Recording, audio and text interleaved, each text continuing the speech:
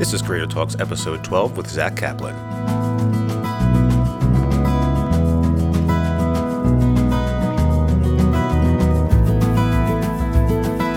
Welcome to Creator Talks. I'm your host, Christopher Calloway. My guest on this show is writer Zach Kaplan. Now, Zach Kaplan may not be a name you're familiar with in the world of comic book authors. Well, we're going to fix that on this show. It might be because his first comic book debuted last year that you're not familiar with his name. What you should be familiar with is Image Comics and Top Cow Comics.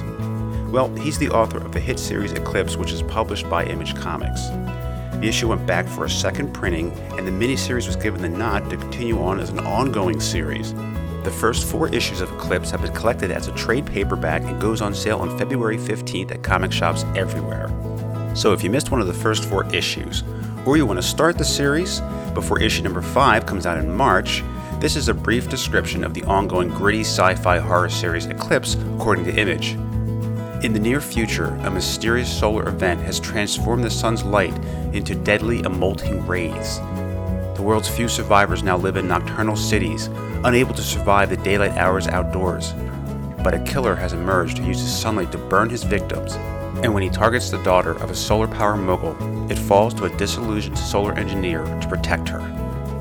Now, if that doesn't hook you, how about this? The art is by Giovanni Timpano, an Italian comic book artist.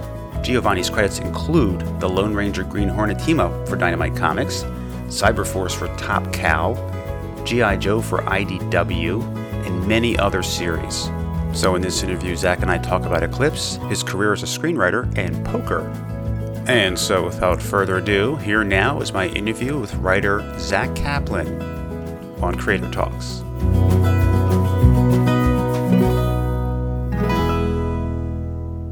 Zach, welcome to Creator Talks. Thanks, man. Thanks for having me. You've got like the breakout hit of the year with Image. Well, for 2016, right? Thank you so much. I don't I don't want to get ahead about myself or anything. But it's done well. I don't know.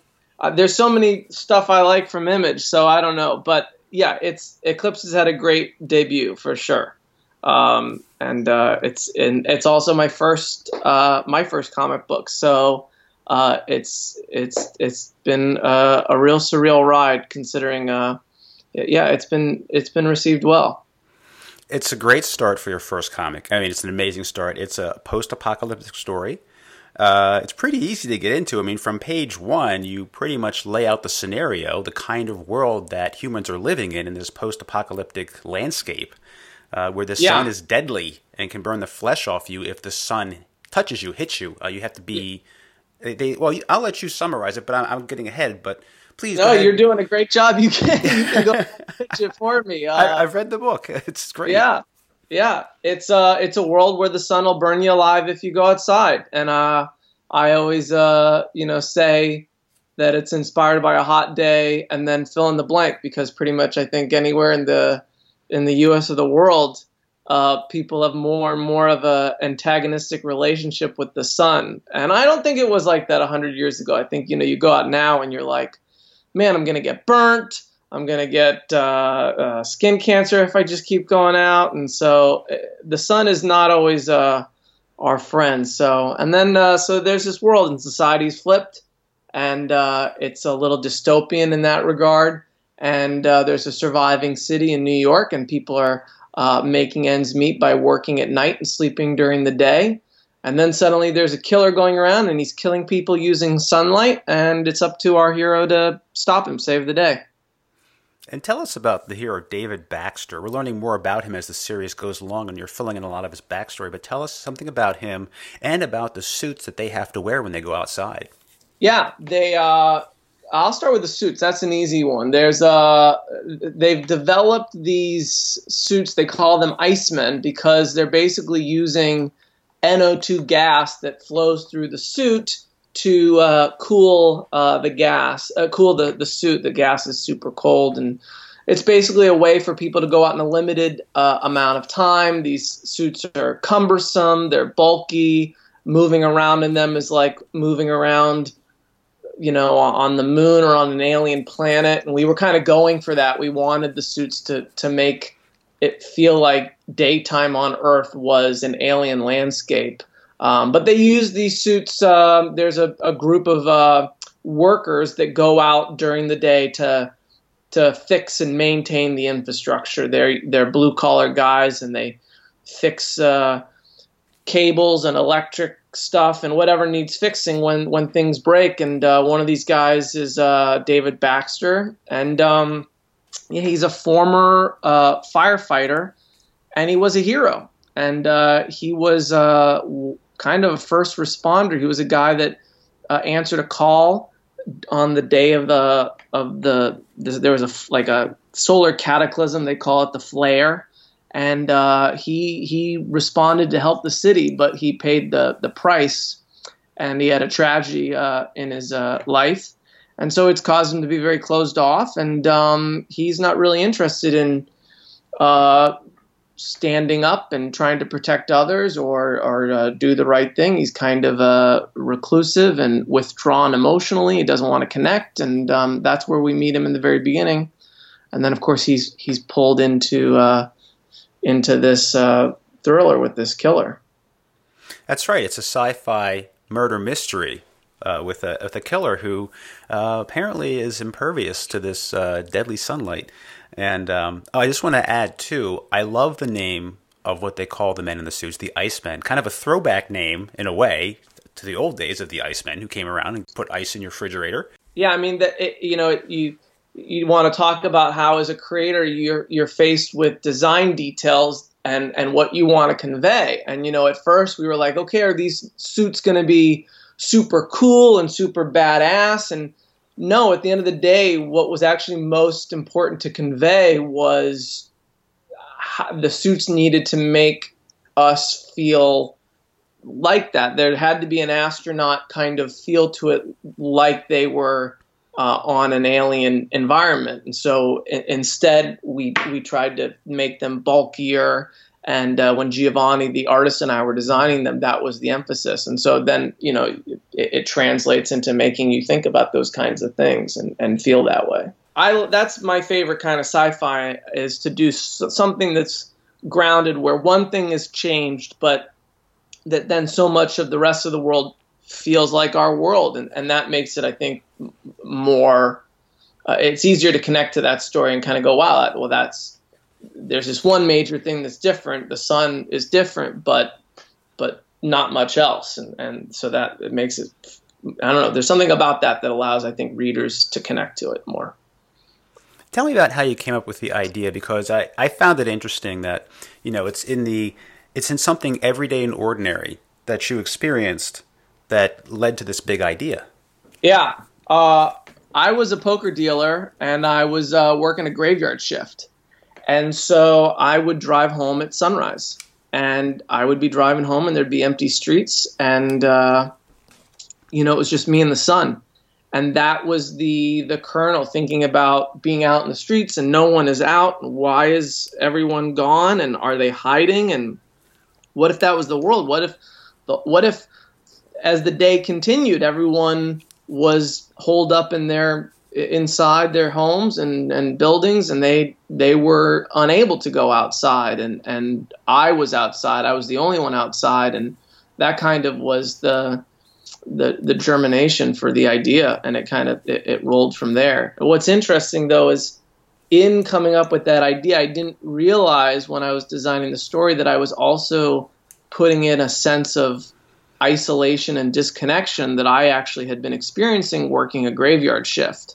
And that was subconscious at the time, but now when I look back on it, I'm like, the character is working the equivalent of a graveyard shift, but it's a daytime shift because society has flipped and become nocturnal. But he's disconnected. When he goes home and is preparing to go to sleep at night, everyone else is waking up to go about their nighttime experience. And so anyway, kind of living that wrong shift was something I was experiencing firsthand when I came up with the story. And that was as a dealer in Vegas? No, it was actually here in Los Angeles. Okay. Yeah, there's a ton of casinos and a lot of poker and stuff that's played here in LA. A lot of people don't know that. I think even I recall, there's more poker played in Los Angeles than all of Nevada and New Jersey combined. Atlantic City, man. yeah, there's a ton of it, and especially back when I was doing it back then a few years ago. So yeah, I was right here in Los Angeles. The artist in the series, Giovanni Timpano, he's killing it. I mean, yes, I've read his books with his artwork before this series, and he has really stepped up his game. I've seen just a progression of where he's gotten better and better with each issue. Yeah, I mean, I didn't know how lucky I was, Chris, getting Giovanni, because this is my first book. So, I get into it and he comes on board and I'm like, okay, here's the artist. And I don't know what it was. I mean, I certainly was approaching the project with a ton of excitement, and this was a passion project for me. So I poured my heart into it, and I very easily could have gotten an artist that was like, hey, this is number 22 for me, so I'm just going to phone it in and give you some art, and I'm moving on. But Giovanni, he loves sci-fi. He had been working on lots of other people's IP, like he did The Shadow and Lone Ranger, and I think he did some G.I. Joe or Transformers, some great stuff, mind you, but it was all someone else's world. And so then he got a chance to come in here and create his own world, and he poured his heart right back into it, and he is killing it. I mean, he's just a phenomenal artist. Every issue gets better and better. We're working on the second arc right now, 5 through 8. If the art wasn't good enough in the first issue, I mean, he's in full stride, and he's just killing it. So yeah, he and I have made a really we make a good team. He lives in Italy, so all of our collaboration is electronic over Skype or over emails, but we have a lot of exhaustive conversations talking about the story and the world, and it's a real collaboration. He's been great. And how has the communication been over this series? I'm sure it has improved, but in what ways has it changed from the first issue to the last issue that you published? Oh yeah, I mean, it's second nature now. And I mean, when we first get in there, there's definitely, I think, which is probably typical of most relationships, we're feeling each other out. We're gaining trust, so in the beginning I'm giving notes, and then I start to realize, well, wait a minute, I'm giving notes that he's already doing. You know what I mean? There's a process where the artist will submit layouts, and then he submits pencils, and then he submits inks. And so early on, I would point out, and by the way, don't forget that this is going to be a component when you get to the pencils or when you get to the inks.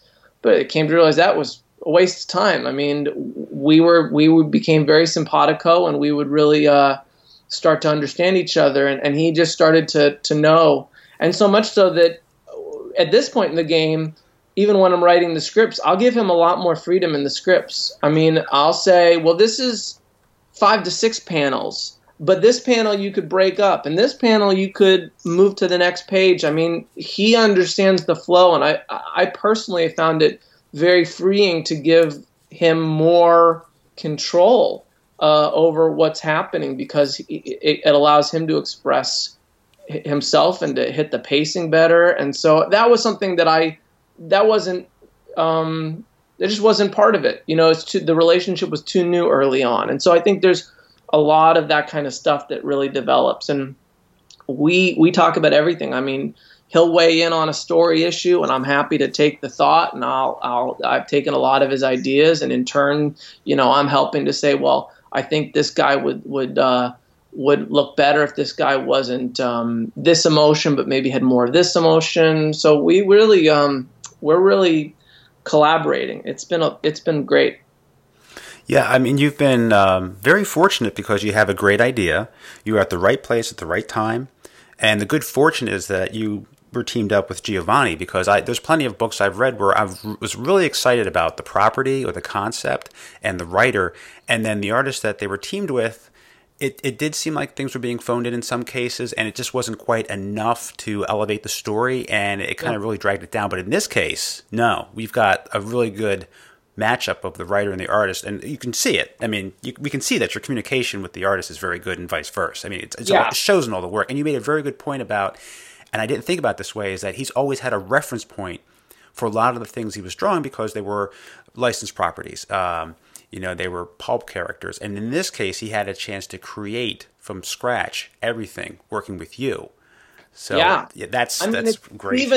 And you really don't even realize the degree because, yes, he's creating Iceman suits. He's creating characters. He's creating that stuff. But, to give you a taste, we talked about what does the infrastructure look like? And we went, okay, well, there's going to be lots of air conditioning units. So when we're outside and we see a street, maybe we'll see air conditioning units lining above all the shops and stuff like that. And you see that on the first page, and you see that a couple other times. And then he's got we decided there's no plants, there's no plant life. So he's got to keep that consistent. And how does he show the soil?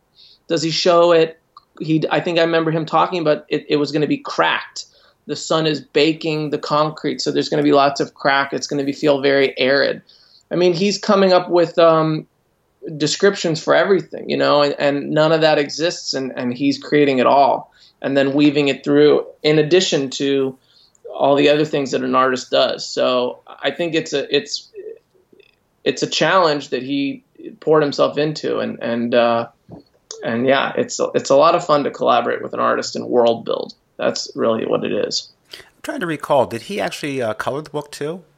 No. Okay. We started with a colorist, Betsy Gonya, who then left right at the very end of the first issue. And so another colorist, Chris Northrup, came on board, and he did the rest of it. Okay. Because it's working really well. I mean, just looking at the colors, I can feel the heat radiating off the page. It's like the hottest hot day in August I can remember is what it feels like, only 10 times worse. Yeah, I love it. It's great. I mean, it had to feel you had to have that, right? If you didn't have that, if you looked at it and you said, okay, the story's cool and the inks are impressive, but doesn't feel hot. It doesn't feel like that. It wouldn't have hit. So it just goes to show you how every artist, colorist, everything is you need it. You need that to deliver. And Betsy came up with a really strong palette. Chris came in and took it to a whole new level and just killed it for the whole first arc. And he was great. It didn't jar me, the difference in colors from issue 1 to issue 2. Everything is very, and I guess when people see the trade, they're going to see how seamless that is. Yeah, I mean, that was important. I mean, I couldn't have imagined having it be abrupt. It would have really been a shame. You want it to be a seamless experience. So Chris had a fine line to walk between matching what we had done in one and then taking it through and making it his own, and he did just that. So great. The way Image does their books, for their creators is they keep the teams together. So there's a built-in hiatus of a couple of months for the first trade, and then you move on to the next series, the next arc. So that really helps it hang all together. And I think for the readers, it makes it far more enjoyable than a abrupt shift. Yeah. What kind of involvement is there from editorial? Because I know they give you a lot of free reign at Image versus some other companies where there are, company-owned properties or licensed properties you have to deal with. And also I'm collaborating with Top Cow. And so Top Cow is there's a few for those who are listening who don't know, and they're just like, wait, Eclipse is what Image? It's Top Cow. What is that? There's Image Direct, I guess. That's just Image, and people sometimes publish through Image. And then there are a couple of companies that kind of sub-publish and then publish through Image. And so Walking Dead, for example, is done through Skybound.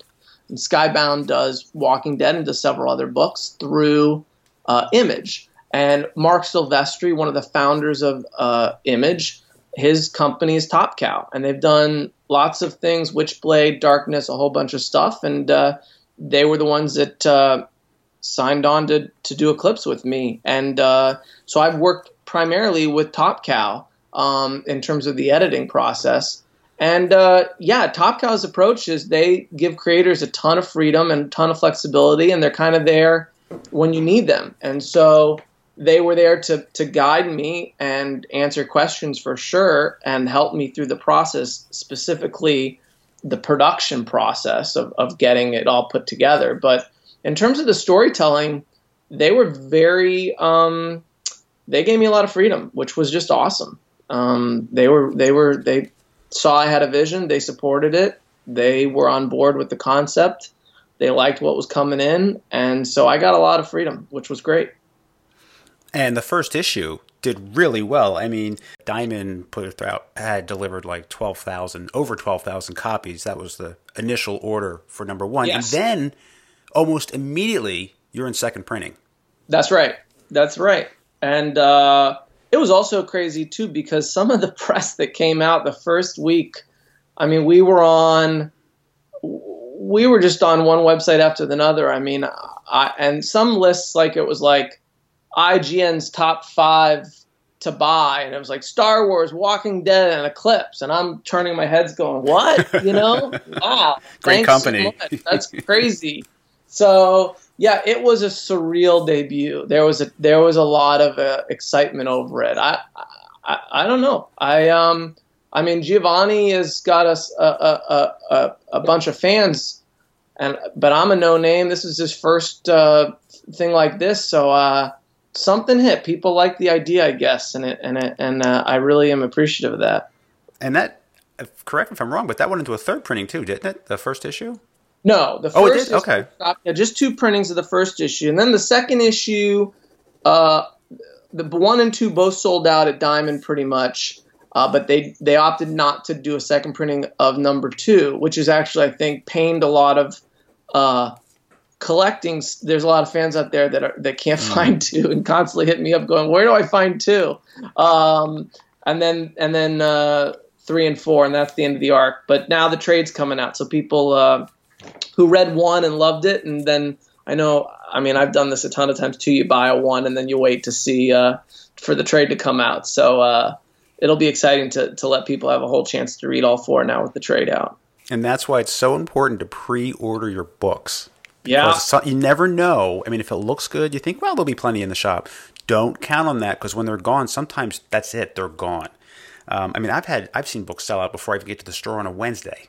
Yeah, I mean, it's especially important for the kind of tier I'm at. I mean, if you're reading something like an Ed Brubaker or a Rick Remender or a Rebirth or something like that, yeah, that's probably going to be in the shop. But even your other level Image stuff, there's a whole bunch of kind of, this tier that I'm on and other Image books that come out. I won't bother to pick, but there's a bunch that you might go, well, it's Image and it got a lot of press, so surely it'll be there. And the reality is it won't. The retailers buy a few, and the retailers, if you didn't pre-order it and it goes. So yeah. You're absolutely right. I've learned I have a whole new appreciation for pre-ordering after being a writer, for sure. Yeah, books for the big two. I might be on the fence about a book and go, well, I'll wait till it comes out. But when it comes to, like, for Image or Dark Horse or Boom, if there's something that looks good, I just jump on it, because I do like the monthly experience. I like trades too. I mean, I'm kind of schizophrenic with my buying. I read some digital, I buy some trades, and I buy, the monthly floppies. And it's important to buy the monthly floppies so the books get to trade. I mean, if you don't support a book, there's no guarantee it's going to be in trade. You really shouldn't trade wait. I mean, for me, like, this series was so good, it belongs on the shelf. So I'm going to buy it and trade. And there aren't many books that and I will tell a creator or writer, you know what, that's shelf worthy. It's going on my shelf, and I want to read it in one sitting. And that's one of the books. Yeah, I couldn't agree more. Thank you very much. Yeah. You have to support the floppies. I mean, I used to, before I was guilty a lot of times of reading number 1s and then saying to myself, well, the number 1s are $4. So if I buy 4 of them or 5 of them, that's $16 or $20, but I can go get the trade for 10 or 15. So I'm going to save a few dollars. The problem is your dollars matter to the support of the book. And so you almost, are missing an opportunity to be far more influential than you realize. You can actually join the more true fan readers out there who are doing just what you do, Chris, who say, no, this one deserves to be on the shelf, and you are using your dollars to support the floppies and ensure that it gets more attention. So fans can be very influential if they want to be, just by reading a book and buying the floppies. This is your first comic book, but it's not your first writing gig. I mean, tell us about your experience, because you've worked as a screenwriter for both TV and film. Yes. I went to school for it. I mean, I grew up reading comics. So first off, I've always loved comics. People always say to me, so you're a screenwriter, so you're not into comics? I'm going, no, look, I grew up reading comics, but it didn't occur to me that you could write comics. It just, some people figured it out, and I'm jealous of those people that came out of high school going, hey, I could be a comic book writer, because it just didn't occur to me. To me, I was like, if I want to tell stories, it's got to be film and TV. And so I went that route, all the while reading comics, naively realizing that I could be one of those guys. And I went to school for it. I went to USC Film School, and I came out, and I have existed in Hollywood. I'm literally right here in Los Angeles, doing a whole bunch of lots of specs, lots of assignments and pitches and gigs. And there's this whole world that I don't know that everybody realizes, where writers can make a few bucks here or there, and you get projects on the shelf, but the true gem is to get to production, and you're just in development. You're just and so that's where I've kind of been living. So I've written a ton for the past 10 years and collaborated with a bunch of different producers and gotten some pitches and put some stuff on the shelf here and there, but nothing that's gone. And the whole time I was just plugging away. But it was kind of maybe like 10 years ago that I started to realize, wait a minute, what's going on in comics is really branching out. I think also that was kind of a big influence too for me, because I grew up reading superhero stuff, and then when I, in the mid 2000s, when I started to realize that what was going on in the image revolution and so many titles coming out that were beyond capes and doing so many different interesting things, I was like, oh, this is really cool. I could tell. That was when I realized I could write stories in comic books that would appeal to me. And so I've been pursuing it for a long time, and then, finally found some opportunity. But, the storytelling was always with me for a long time. And Zach, what were some of the comics that you read growing up? What were some of the ones that were your favorites? I mean, I was, Marvel stuff, X-Men, Wolverine. I think I did some G.I. Joe, a lot of G.I. Joe.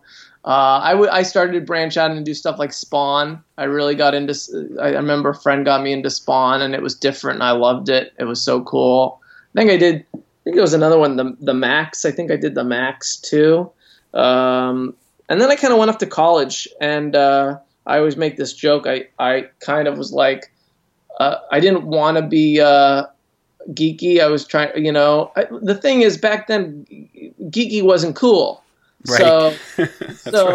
So when I went to college, I was like, wait a minute, I want to, I don't want to be stuck playing video games and reading comics. I want to branch out. And so I kind of put the comics down for a short minute. And then when I came back to Los Angeles to pursue film and TV, I started to get back into it, and I started reading, Why the Last Man and Queen and Country and some Warren Ellis stuff, and started going, wow. I remember, I think Runaways is on its way, but I think Runaways was just coming out, and I started to get into comics a lot more then, and kind of, but it was really some of the Image stuff that was really getting me excited about comics. And this is like 12 years ago, and so that was when I started to connect to it in an adult way. And so I had a hiatus kind of in college.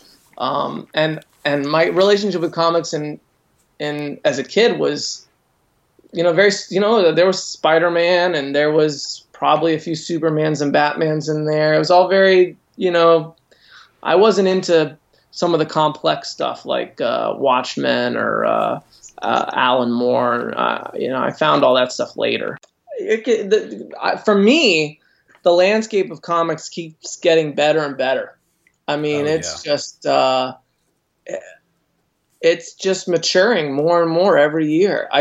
Every year that I look at what's come out, I'm more impressed by the overall landscape, which is like, I get so excited just to be a part of it because I'm also a huge fan of it. You know what I mean? So it is a surreal experience to go to the shelf and see that there I am between, Glitter Bomb and Seven to Eternity and Cannibal and Moonshine and all these great books that are coming out from Image, and there's Rebirth and all this great stuff, and then there's Eclipse. So yeah, it's awesome. But yeah, there's a ton of great comics out there, and a lot of them are becoming movies. And do you think, and I don't want to jinx anything, but do you think that maybe someday, perhaps, Eclipse could come to the big screen or to streaming or something like that? Because you are a screenwriter. Yeah. I think that is very, very possible, Chris. We'll just have to wait. I would love to see that.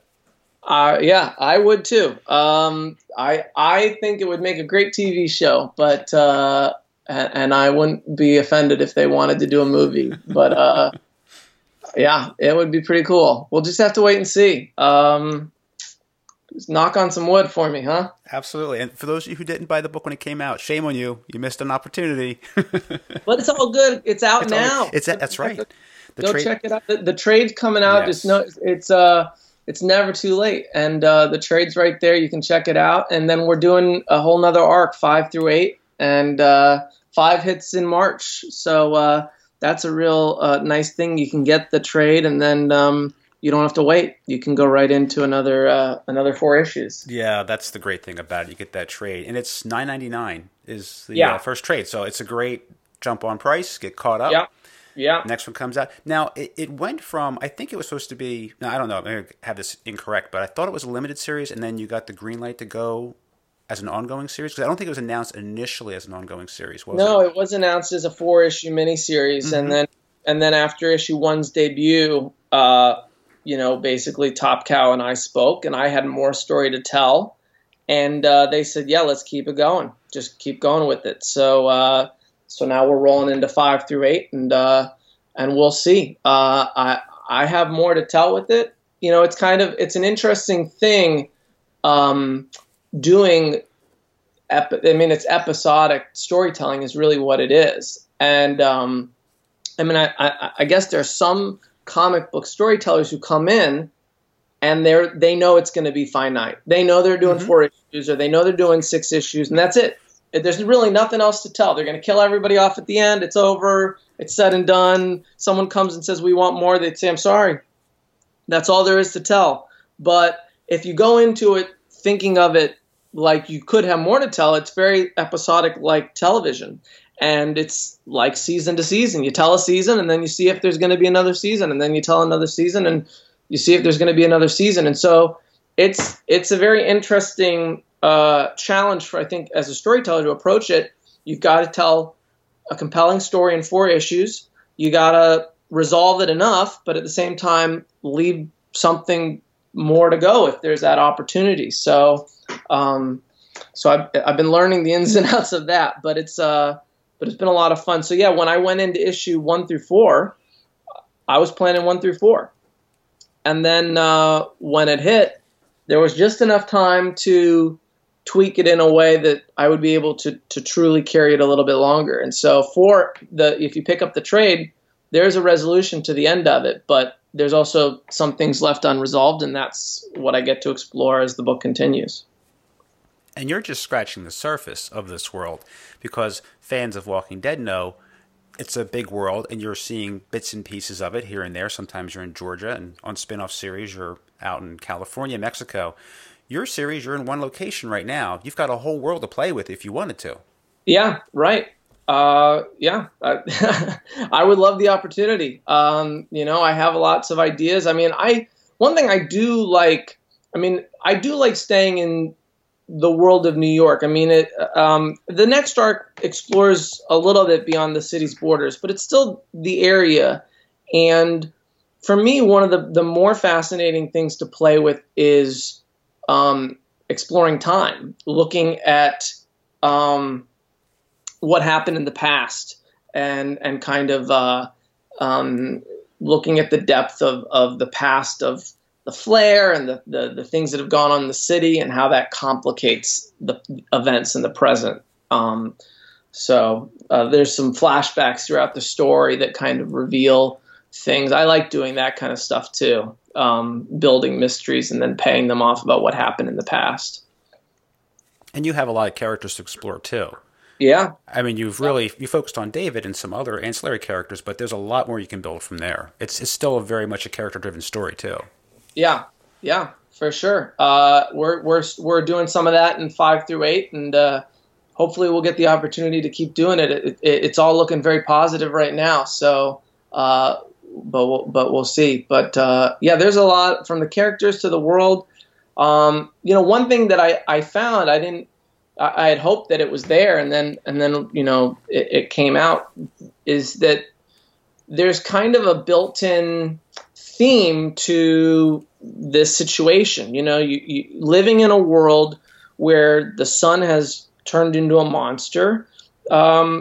It creates a lot of different dilemmas for different people, and how would each person respond? And I think that's what allows you to take a look at it and say you've got a lot of story to tell, because the dilemma is so ripe with conflict, and it's such an interesting thing to ask yourself. Well, what would you do if you lived in a world where the sun would burn you alive? How would you react? I think that's something that Walking Dead tapped into so nicely. You could come and say, well, okay, I mean, when they changed and did the spinoff didn't work because it was a different city. The spinoff worked because it was different characters, and we got to see new characters experience this dilemma all over again in a different way than Rick and his friends had experienced it. And so it was really the dilemma of how would you handle a zombie apocalypse that really was so ripe with conflict. And so, I'd like to think that Eclipse has some of that in it, that there's a baked-in dilemma to the situation that you could keep exploring lots of different characters, and so hopefully I'll get the chance. Let's hope so. Then that would be nice. Let's talk a bit about your teaching experience. You have taught screenwriting at the International Academy of Film and TV, and that's based in the Philippines. That's right. Were you actually in the Philippines teaching? Yeah, I lived in the Philippines for 1 year. Manila's the capital, and I lived in the Los Angeles of the Philippines, which is Cebu. It's the second largest city. It's a little less metropolitan. I'd been out of USC for a couple of years, and a friend of mine called me up, and she was working over there. And they had built there was a company that was doing film production, and they were looking for a writer. And then in addition to that, there was a film school attached to it. And the film school was international, meaning that they were getting students ages 20 to 50 from all over the world: Africa, Australia, Germany, Russia, England, Brazil. I mean, you name it. There was a studio, Japan, Tokyo, China. There were studios. There were kids from all over and students from all over. And I came and lived in the Philippines for a year. I was writing projects for the company that mostly ended up on the shelf, but I was also teaching writing. Most of the students were doing short films, but I was teaching them the basic principles for features and for television. Basically, most of the education that I learned at USC, I was sharing. I've heard it said often that you really don't know something until you teach it. And as a teacher, you really have to know the subject well. Did you find that to be the case, that you developed your skills more as you taught others? And did you learn anything from them while you were teaching? Well, that's good questions, Chris. Laying into me here. Let's see. Did I learn more? I think that you reinforce what you know by discussing it. I think a lot of times there's these principles and things that you, if you stop talking about writing and you just write, if you just sit in your cave and you wake up every day at your keyboard and you just write, even if you knew it all, there's the danger that the concepts that the tricks, strategies, all the important language that you really need to be proficient, it'll fade. I mean, successful athletes who are on a team, who are working out and training every day, they're surrounded by other individuals who are speaking the language to them. They've got teammates, they've got coaches, they've got partners. I'm talking about professionals who are doing this for a living. And so they're constantly speaking the language, and that reinforces what they know. And so I think teaching fulfills that. I don't think that that's the only outlet. I think there are other things like writers groups and writers communities and other ways to do it. But definitely teaching is, I think, was a way for me to keep fresh on the fundamentals and the principles. Did I learn anything from my students? I don't know. There's a lot of talented storytellers out there. There's a lot of storytellers who don't want to listen to the inherent fundamentals of storytelling. I mean, there are certain fundamentals of storytelling that I've accepted, basics like there's a beginning, a middle, and an end and stuff like that. So I was always I always pressed my students to kind of accept the rules before they broke the rules. But it's a fascinating experience teaching writing for sure. I did an exercise to show my students this, but it was fascinating to me as well. I would give them a scene and ask them all to write it. It would be like a basic scene. I think I'd maybe play a scene from a movie or something like that, and then a non-dialogue scene, right? And then I would say, you guys write it. And it all come out differently. Like they all chose to express it in a different way. And you realize that there's so many different choices that writers are making line to line and moment to moment. The point of view is really extremely important. And I think a lot of times you forget that. So that was probably one of the biggest things I kind of took away from the experience is how many different ways there are to tell a story. Now, you took a gamble writing a comic book, and of course you've been a gambler. You are a gambler. You're a professional poker player, and you've been a professional. No, I'm not a professional. Oh, not professional? I'm just a poker nut. I was a professional poker dealer. Okay. And I would get off the tables and as a dealer, and then turn right back around and sit down as a player and play the very guys that I had been dealing to. Which I don't know if that was fair or not, but I did it. That they allowed it, so I would do it. But I've been a huge poker player for 14 years. I thought about going pro. I played a few tournaments, but I never could buy into the lifestyle 100%. So I'm just a diehard hobbyist. I play once a week in a home game, and but yeah, I'm a big poker nut for sure. What is it about the lifestyle that you're like, no, this is not for me? Oh, it's brutal. It's brutal. There's just a couple things. First off, day in, day out, sitting at the table. I mean, I love the game, but day in, day out, grinding 8, 10, 12-hour days, just looking at hands, playing it. I think the thing you have to understand is there's a luck factor no matter how good you are. Sometimes you're just going to get unlucky. And poker is really about how you deal with good luck and bad luck. That's really what the game is all about. Long term, do you get frazzled by bad luck, or can you take it in stride and not tilt and survive? Which I find very existential. But it's brutal. And to think about going through a month or 2 months or a year where it wasn't coming your way and you had to wait for the luck to come your way, there's I don't like having. I mean, I guess it's tricky, right? Because then you could look at any job and you could say, but wait, isn't there a luck factor to anything, and there's a timing factor to anything in life, and what's the difference? And that's true. So I don't know. At the time, I tried doing it, and I found it just hard to accept that day in and day out. I think if you ever watch it on television, it's very glamorous to see a tournament. It's super exciting, and it's super fun to play a home game.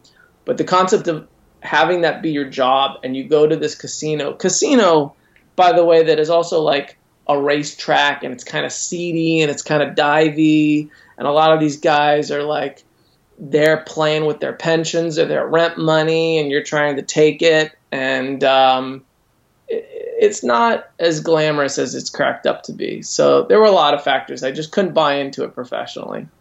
But I love the game. Love the game. Yeah, I guess if you got into it that much on a professional basis, you wouldn't love the game anymore, because it would become a job. It wouldn't be a chance for you to escape and do something different that you enjoy doing. It just becomes you'd have to worry too much about how am I going to make a living doing this now. Totally. Whereas just to be able to play once a week and have a good time doing it, yeah, that's awesome. So probably would have ruined it for me. Would have ruined it for me for sure. Now, you also consider yourself a futurist and a science enthusiast. So are there books on your nightstand that you're reading? Are there certain journals that you keep up with? Or how do you go about researching things and keeping up with the latest developments in science? Oh, yeah. I mean, I try to follow a lot of science stuff on Twitter. I can't remember all the different publications or websites that hit me up, and Facebook too. And then anytime I'm researching a new idea, I'll go and I will read books on it. I read books about solar flares and stuff about the sun, and I read books about that stuff. And for eclipse, I'm trying to think of what else I've read all sorts of stuff. I love like Michio Kaku and some of the other futurists out there. I love seeing about futurist developments. I just think it's really fascinating to think about where our society will be in 50 years or 100 years. And I always have an appetite for that. It's hard in the past 6 months. I mean, I've since Eclipse premiered in September, a lot of my time has been spent trying to read as many comics as I can, because it all changed for me. I mean, when I was starting to do Eclipse, I was a fan. Mm-hmm. In the moment that I became published, I felt a different connection with the medium. Now I'm reading it as a colleague, right? So now I read. I'm trying to absorb as much as I can in terms of comics, which is hopefully fleeting. Hopefully I'll be able to find more opportunity to expand back out to some of the other things I like to read. But I love reading about science stuff and geeking out. I mean, everyone was watching the Super Bowl, which was, my God, what a crazy game. Crazy game. So intense, like probably, one of the best Super Bowls in a very, very long time. But when those drones lit up the sky, in the Super Bowl halftime show, did you see this, Chris? I didn't see that. I saw an article about it, but I actually didn't see that. Now I'm going to have to go back and see that. You got to go back and see this. And for anybody out there who saw this, you know what I'm talking about. Like, so there's Lady Gaga, Chris. She's singing away. She's opening up, and you notice that there's lights in the sky, and they're like forming a word or two, and they're forming a flag, and they're moving around. But you don't know what they are, because all you can see are lights in the sky. But it's not video projection, and it's not fireworks. And I turned to my wife and I'm like, those are drones. And she's like, yeah. I'm like, those are a couple hundred drones. And she's like, yeah, I've seen that like with lighting boards. I'm like, no, you don't understand. There's about 200 to 300 drones flying in unison. This is hive mind stuff. They've all been programmed to know where each other are in the sky so they don't crash in. They're in 3D space, and they're all coordinating multiple flight patterns to take different locations in pure 3D space. They all launched from different places. I mean, there's some crazy science going on there. And the fact that that happened, and we're all just like, woo, Lady Gaga halftime show. I'm like, no, that stuff, you're going to see this in 5-10 years. This is, first off, you're going to see the drone light show over and over and over again. But think about the military applications. Think about the humanitarian applications. The fact that we can now program drones, 200, 500, 1,000, 10,000 to all fly in unison in different patterns. That's crazy. That's sci-fi. You know? I had no idea they had come that far with it.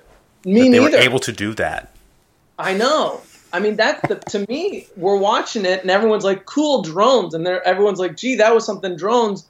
But I didn't know that existed. And I remember reading about doing like AI hive mind research where they'd want to like take 50 bots and make them all collaborate on a course together.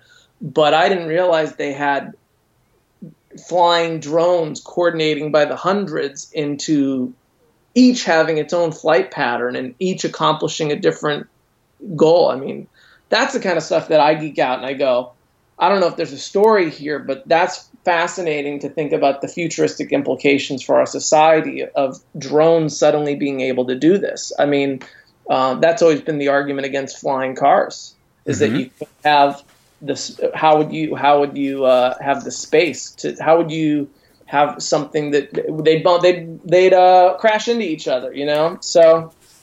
I like geeking out on stuff like that, on that kind of science and futurisms. It is mind-blowing how far we've come. It's a very exciting time to live. I mean, just in my own lifetime and just over the past couple of decades, geez, just with the advent of the iPhone, look how far that's come. It's all moving very fast. I mean, think about things like Twitter. Yeah. Twitter wasn't around 10 years ago, was it? No. So I don't think so. It's changed news, it's changed politics, it's changed everything. Yeah, I mean, listen, without getting political, purely talking about technology, how would the election played out without social media, without Twitter? You know, it was a huge factor, huge. And revolutions are coordinated, protests are coordinated now on Twitter. Yes. So, yeah, it's fascinating to think about. That's the fun thing about thinking about. I mean, I love the science fiction space, and I intend to stay in it a lot. And it's really fun to think about where's the world going and what if this, what if that, because that's the best science fiction, is that you go, yeah, that's not that implausible. That's very possible.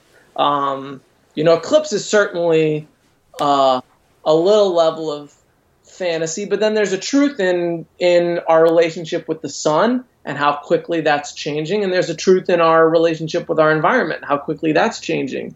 And I don't know if the sun is going to explode on us and turn into a deadly monster, but I do think it's possible that as time goes on, we find it harder and harder to go outside. And so, you know, that's the cool thing about science fiction, is it taps into things in our lives. That's what I love about it. So what comics are you reading now when you have the time? Yeah, I mean, I read most of the science stuff that's coming out of Image. I'll read anything Rick Remender, anything Mark Millar. I'll read Ed Brubaker. You know, I loved Kill or Be Killed. I'm enjoying that.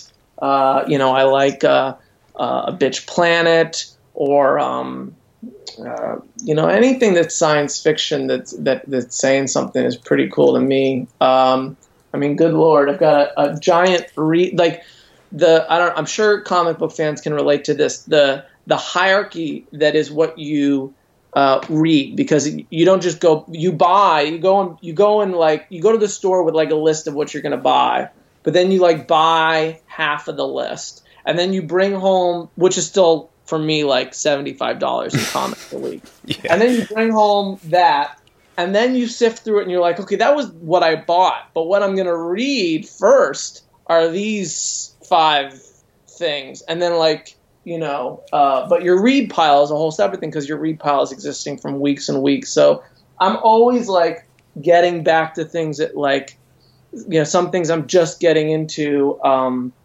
that came out a few months ago. But I love a lot of the sci-fi that's coming out. Descender. I don't do a lot of Marvel or DC anymore. I'm much more into trying something. If I'm going to try something different, I'm going to try Glitter Bomb, or I'm going to try something unique. I'm looking at my shelf here and seeing what else is Paper Girls. Something that's that I hear is getting raved monstrous. I wanna see what is out there, but a lot. I mean, I'm definitely an Image guy. I mean, I read a ton of Image. I'm predominantly Image, and then occasionally I'll branch out and read something from Boom, Arcadia, or Lantern City, or something else. It's but I don't do a lot of the franchise. I don't do Transformers or any of the IP, or I pretty much stay true to original stuff. That's what I'm interested in. Yeah, I could get that, because I buy some books from the big two, not a great deal, and part of it is because a lot of them tend to be interconnected, and my budget can only go so far, and I only have really budget of so much time to read. So the self-contained stories that kind of stand alone in their own universe tend to work better for me, like a lot of the Image books. But I think, as I read more, and you probably have this too, I'm starting to get more creator. I don't know what the word is. Like, I want to read Sean Murphy's Batman. Mm-hmm. That because I loved his work in so many other things. So like that's at the top of my list. Or I really I liked Scott Snyder's Batman. That was something I picked up. So to me, if it's a creator that I've followed somewhere else and I'm a big fan of their work, then they're doing something, then for sure I'd love to do it. It's just that I picked up so many where it just seems like it's hit or miss, or it's phoned in terms of the top two. So to me, it's very creator dependent. Whereas through some of the other indie publishers, if I don't know the creator, sometimes they can still surprise me and produce an amazing original story. So it depends.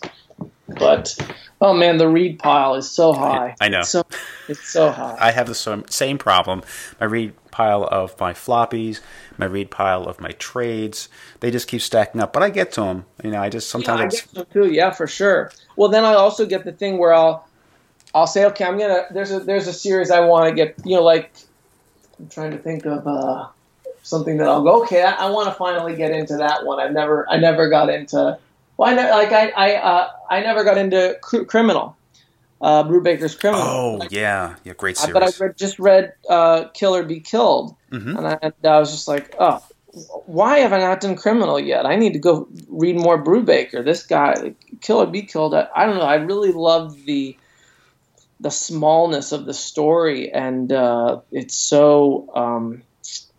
I don't know. There's something very intimate about it that I really liked, and so I was very curious to go read. And he's also, his name's on Westworld, which is mm-hmm. which has got its own, which is awesome and problematic as a series, but I enjoyed it, and I've met people who didn't enjoy it, and I get that too. But so yeah, I go back and I'm like, oh, I got to go get Criminal. So now Criminal's at the top of my list. I got to go read that. So and then. It's a never-ending cycle, and then I'll be like, "Oh, Sean Phillips, he's an amazing artist. What else can I read of his?" It's always like turned on to another thing.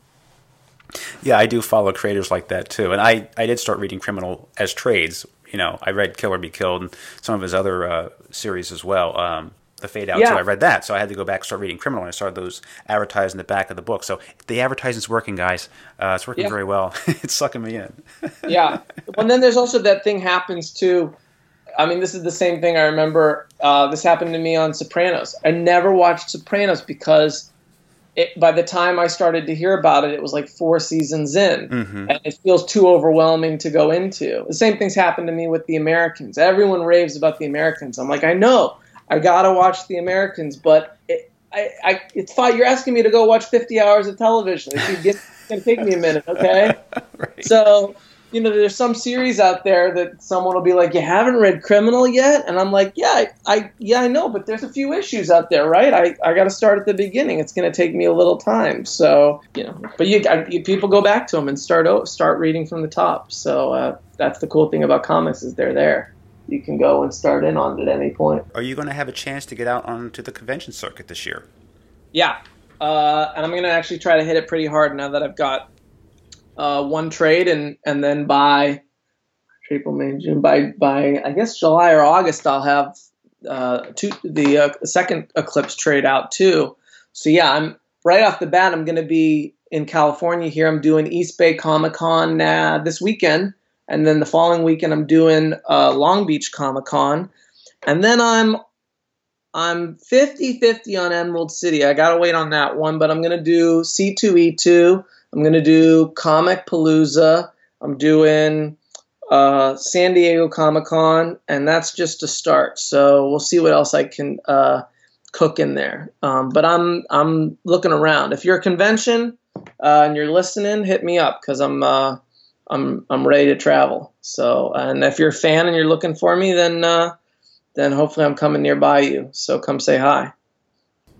But coming up soon, and I think it's the 15th, the trade paperback's coming out of Eclipse. Yeah. $9.99, first 4 issues, not to be missed. And if you missed them the first time, now's your chance to jump on board and be all set for issue number 5, which would come out then, I take it in March. You got it. And then it's March, April, May, June for the next 4. And then they always take a little break. And so July's the break and August is trade 2. And right now we're focused on the trade and on the beginning of the next arc. Excellent. Well, Zach, thanks so much for joining me on this podcast, and good luck with the series. I'm looking forward to more. Hey, thank you, Chris. You've supported it from the beginning, so a huge thanks to you. And this is your podcast here is relatively new, right? It is. I started right after Black Friday. Awesome. Yeah, you got a listener here. I'm super excited for it. Congratulations. Oh, thank you so much. Mainly I'm talking to writers. I talk to writers and artists, but generally I tend to get the writers or writer-artists. And it's just fascinating, not just the project that they're working on, but the passion that they put into it, how they went about the process, how they got to where they are and where they're going. To me, that's been the podcast I've always enjoyed the most. Yeah. So rather than me sitting here doing reviews, which is nothing wrong with that, and I do them occasionally, really just like my opinion and my recommendation, but others do that better than me. I'm just here to facilitate the conversation and give someone a platform to talk about their book, and hopefully other people hear about this and go out and buy it as well. Well, you're killing it too, so thank you very much. Thanks for having me. And that wraps up my interview with writer Zach Kaplan, and his book Eclipse goes on sale on February 15th. And like we talked about in the interview, if you want to jump on board and get started with the series, now's the perfect time because you can get the trade paperback for just $9.99, which is a great jumping on price. And then right after that, the next month starts issue number 5, so you'll pick right up with the story. You don't have to wait. So give it a shot if you haven't. I think you'll be glad that you did. Well, here at Creator Talks, I have a lot of great guests lined up in the coming months. I have some interviews already in the can that'll be coming out in the next couple of weeks. So you can expect one podcast from me every week on Thursday, sometimes 2 a week, depending on who I have on the show and when their work's coming out. And I'll be teasing who those guests will be on my blog.